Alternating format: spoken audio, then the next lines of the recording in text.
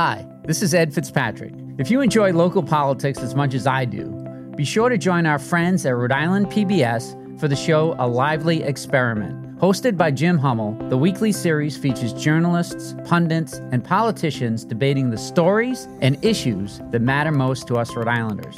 Tune in to A Lively Experiment and be part of the conversation. Fridays at 7 p.m. on Rhode Island PBS and wherever you get your podcasts.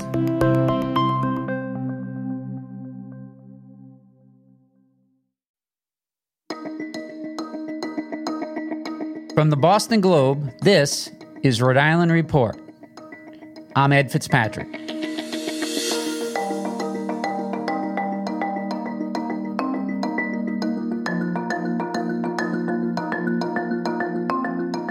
Welcome back to the podcast where we bring you big conversations from our very small state.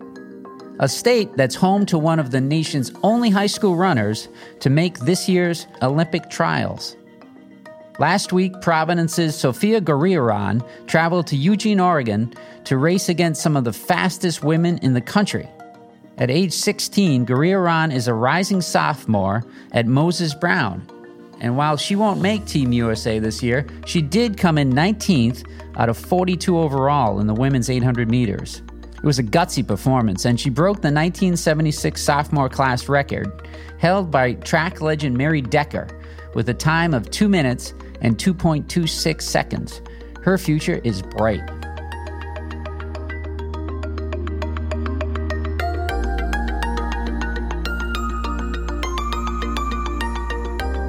This week, I'm joined by Rhode Island Attorney General Peter Neronha. His office deals with big topic concerns like gun violence, hate crimes, and investigations into police misconduct. I talk with Neronha about growing trends in violent crime, the argument for getting body cameras on all Rhode Island police officers, and what the state needs to do better to address crimes based on bigotry and bias. We'll be back with Attorney General Peter Neronha after a quick break.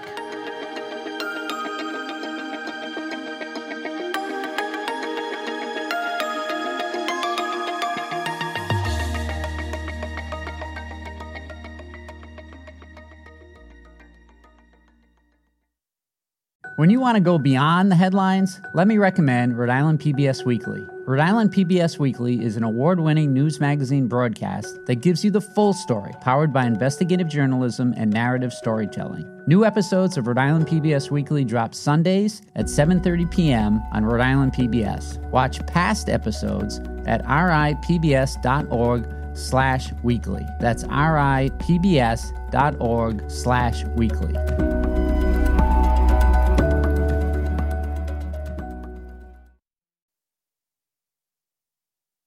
Peter F. Neronha has been Rhode Island's Attorney General since January 2019. He served as the U.S. Attorney for Rhode Island from 2009 to 2017, and before that, he worked as a federal prosecutor and as a state prosecutor. Attorney General Neronha, thank you for joining us today. Thanks for having me, Ed. Good to be here. Last week, an 18-year-old was shot in the arm by a Pawtucket police officer, Daniel Dolan, after the off-duty officer followed the teen and his two passengers into the parking lot of Wicked Good Pizza in West Greenwich. A lawyer for the three teens has called for your office to release your investigation into the incident. When will you be releasing your findings? As soon as they're done. I think we're moving really quickly here, and I met with the investigative team personally on Friday. I've been in regular contact with the state police and West Greenwich Police to emphasize, and they understand how important it is to move quickly, but we also have to be thorough in what we're doing so that when we do share with the public our conclusions that there aren't unanswered questions. I don't want to sort of put information out in pieces and not be able to answer all the questions. So we're moving really fast. We understand the need to move quickly. And so when it's done, which I don't think will be too far down the road, we'll be in a position to share what our conclusions are with the public. I mean, it seems like the main question is the officer given any explanation for why he used his weapon? Well, look, without getting into the details, that's obviously a question that we're asking. We want to go back and understand how this situation began, how it unfolded, what the motivations were, what happened, at the critical time, meaning the discharge of the firearm. There is surveillance video that everyone or most people have seen, but that doesn't capture that particular moment. So we want to make sure that we have all of our facts. That's true in every single felony case that we bring. And so obviously we're investigating this case. I can't speak now as to where we'll end up. But just remember, for your listeners, every felony case that gets brought to my office for charging takes a minimum of 4 to 6 weeks. When I took office, it was taking up to 18 months. We're not going to take anywhere near that amount of time. We're talking days, not even really weeks, before I think we'll be ready to share something. But there is a process we go through. We want to get it right. We want to be careful. We want to be responsible so that when we announce what we've done, that the public will hopefully have confidence in it. And the lawyer for the teen spoke about it this week, saying it was a deadly and unwarranted attack. Do you have evidence of that? Well, look, again, I don't want to talk about our conclusions until we have done all the things we need to do to make sure that what we present is complete. We've always worked, in my career, always worked closely with counsel for people in that situation to make sure they have the information to do what they need to do on behalf of the family. That's not going to be an issue here. We've had contact with Mr. Howe already. Certainly, the people he's represented as witnesses to the event. He's the lawyer for the teens. They spoke to the teens directly last week. The investigative team did. So, that's not. Look, it's not an unusual situation for them to ask for information to take whatever action they may want to take civilly. But of course, then there's the criminal case, which if there is one, they'll have an interest in as well. So we've got a job to do as criminal investigators. We're going to do that, and of course, we'll be cooperative with him as we would with anybody who's in that situation to the extent information is needed, and we can get it to them at the appropriate time. We'll do that.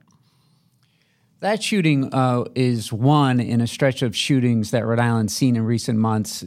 Just last week, in addition to the shooting by that officer, there was a drive-by shooting in North Providence. A Brockton man died after being found with a gunshot wound in Pawtucket. What do you attribute this spate of violence to, and what's the main thing we can do about it?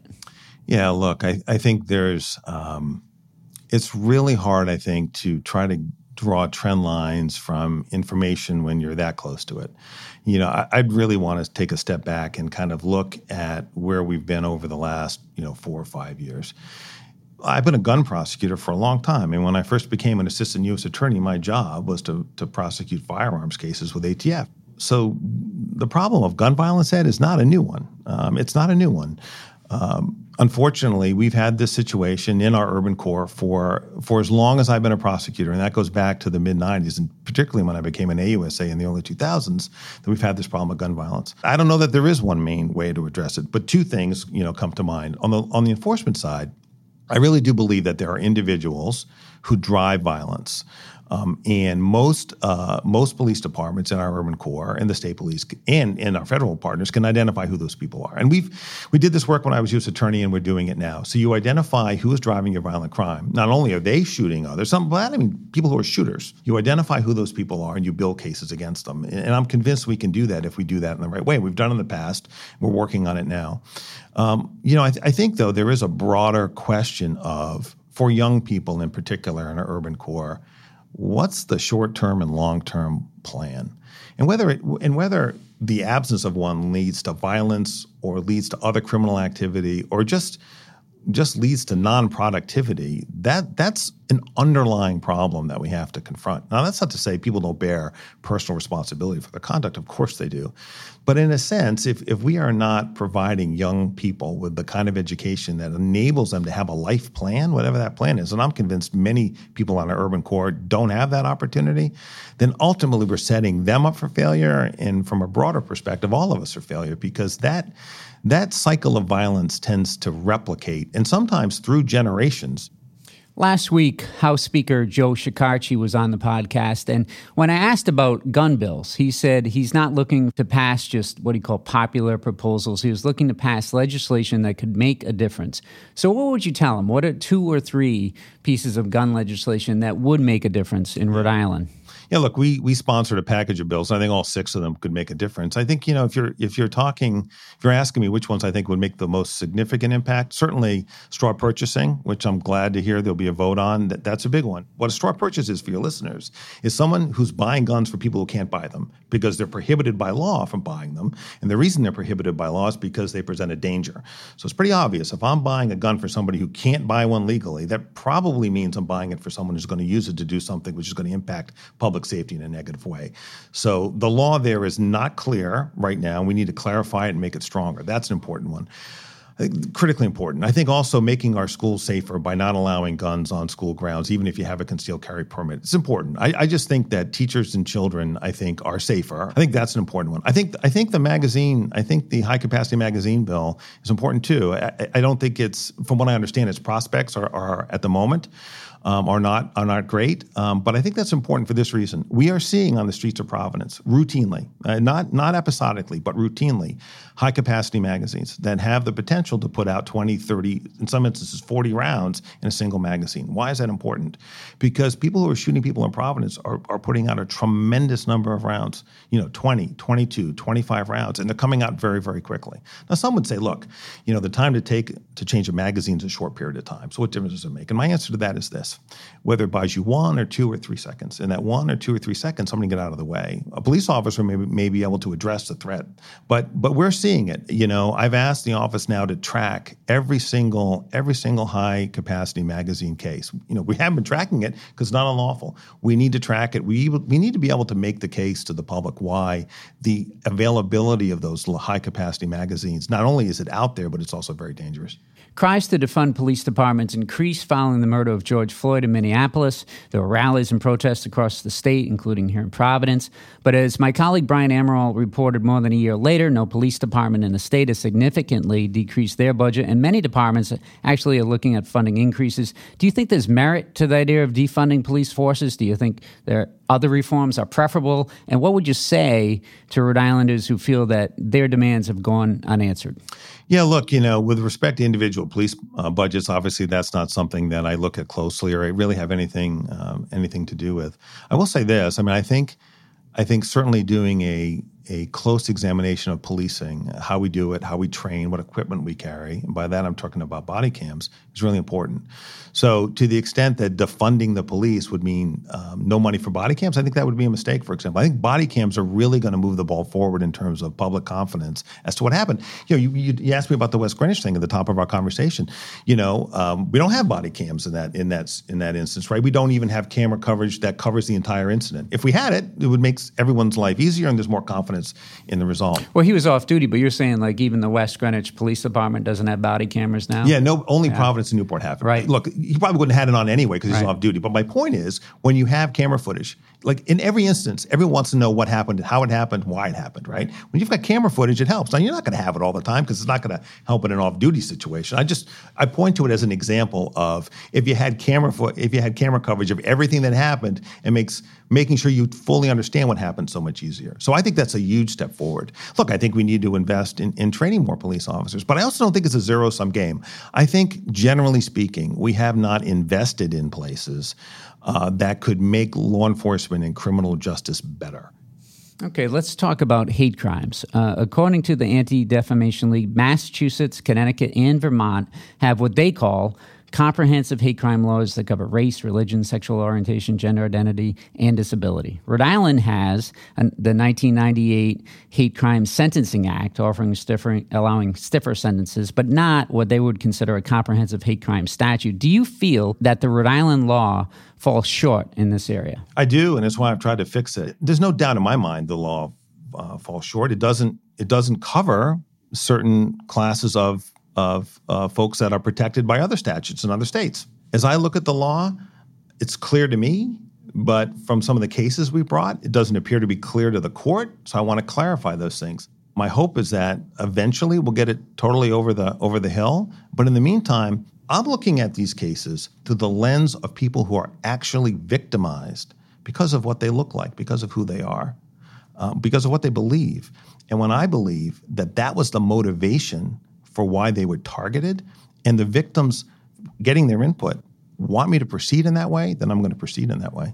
Last summer, there was an ugly incident at a local restaurant in Narragansett. It was a racist attack in which a white woman told a black family to, quote, go back where they came from. And earlier this month, a judge called the woman's actions vile and disgusting, but said he lacked the authority to apply the state's hate crime enhancement to this case. Do you agree with the judge's description in this case? And do you think this case suggests the flaws we've talked about in the state law?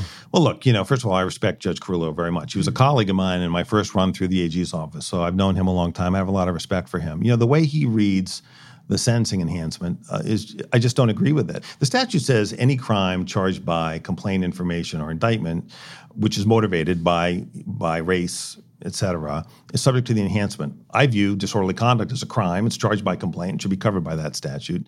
The judge concluded that that's a petty misdemeanor, and so therefore it's not included within the definition of crime. I mean, look, I think, reasonable minds can differ. Now, that case is going to Superior Court because the defendant is appealing her conviction for disorderly conduct. So we'll have an opportunity to potentially litigate that again. I mean, when I look at the statute, though, I want the statute to be clear. I either want the statute to include petty misdemeanors or not. In that case, Judge Carullo said he didn't know why the state failed to charge the woman with assault. He said she had invaded the space of a 14-year-old girl, yelled in her face, and that would have made the teen wonder what the woman would have done next. So why didn't your office charge her with assault? Was that a mistake? No, I mean, it's pretty clear it's not an assault. Again, with respect to Judge Carullo, I'm not sure what he was thinking there, but it's rare, and I've been prosecuting a case for a long time, that mere words without assaultive conduct is likely to result in a conviction. I think everyone recognizes that what this was fighting words, recognized by the Supreme Court as actionable as a disorderly conduct, and that was the appropriate charge. We try to charge what's appropriate, not trying to overcharge, not trying to undercharge. That was not the first time your office had trouble applying the Hate Crime Sentencing Act. In February, a Barrington man was found guilty of disorderly conduct and assault for yelling racial slurs in a dispute with his Muslim neighbors. But the judge refused to apply the hate crime enhancement to his sentence. What was the issue there? Does it reflect this weakness we're talking about in the law? Yeah, look, I think that was a mixed motive case. I think there was again, that case is on appeal in Superior Court because the defendant has appealed it. Was it about a boundary dispute? Was it about race? Was it about both? The way the judge interpreted that law, I believe, was that if it involved both, then the hate crime couldn't apply. We view it differently. We view it as long as part of the motivation was driven by hate, then the enhancement applies. So again, we're trying to clarify that. I think we're right on that issue, but I understand that reasonable minds can differ, and let's just make it clear so we'll know going forward. I think one thing that's important is this sentencing enhancement, although the legislature passed it a number of years ago, really hasn't been used. And we decided to use it because we thought the principle was important. To put yourselves in the shoes of a family that allegedly can't have a meal as a family of four, simply because they're targeted because of the color of their skin, was a principle that we needed to vindicate, meaning that conduct is just not tolerable. And that's different from somebody just telling somebody, hey, get out of here. We don't want you around here. That's different. That's different. I mean, again, this is a case where it's still pending and the allegations are just allegations because there'll be a trial again in the Superior Court. But as alleged, there's a family of four, including two girls, that are being confronted about the color of their skin when all they're trying to do, which is what families of four do all the time, which is get a meal at a popular restaurant. And I think that's an important principle for us as the people's lawyer on behalf of the people of the state of Rhode Island to bring forward and try to vindicate. Attorney General Neronha, thank you for taking the time to talk to us today. Thanks, Ed. Thanks for having me on. Good to talk to you.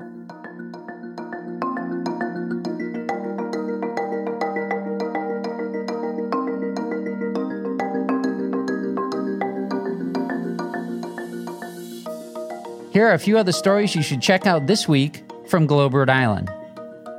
After first refusing to fund the iconic but struggling Waterfire Festival, the City of Providence has changed its tune. The city will match the state's $300,000 contribution to keep the iconic art festival afloat this summer. My colleague Alexa Gagas has the latest.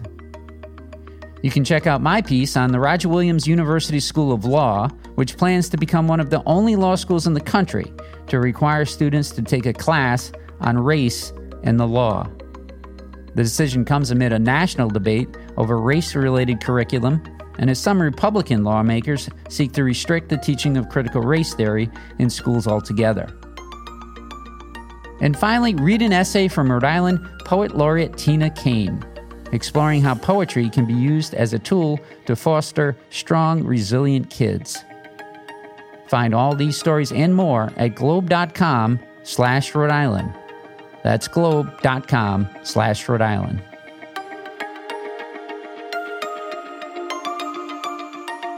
Rhode Island Report is a production of the Boston Globe.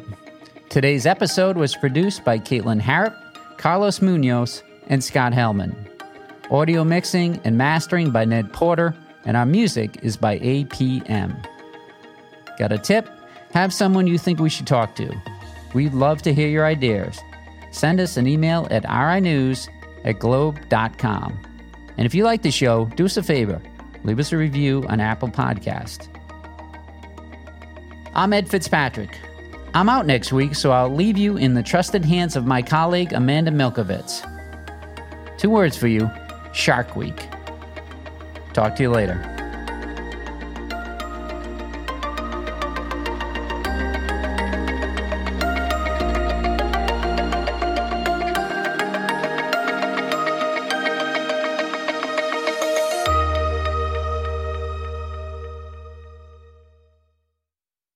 Looking to binge watch all your favorite PBS shows? You need Rhode Island PBS Passport, Masterpiece, Antiques Roadshow, Rhode Island PBS Weekly, and many more. Watch them all, anytime, and from any streaming device. Learn more about this member benefit at ripbs.org/passport. That's ripbs.org/passport.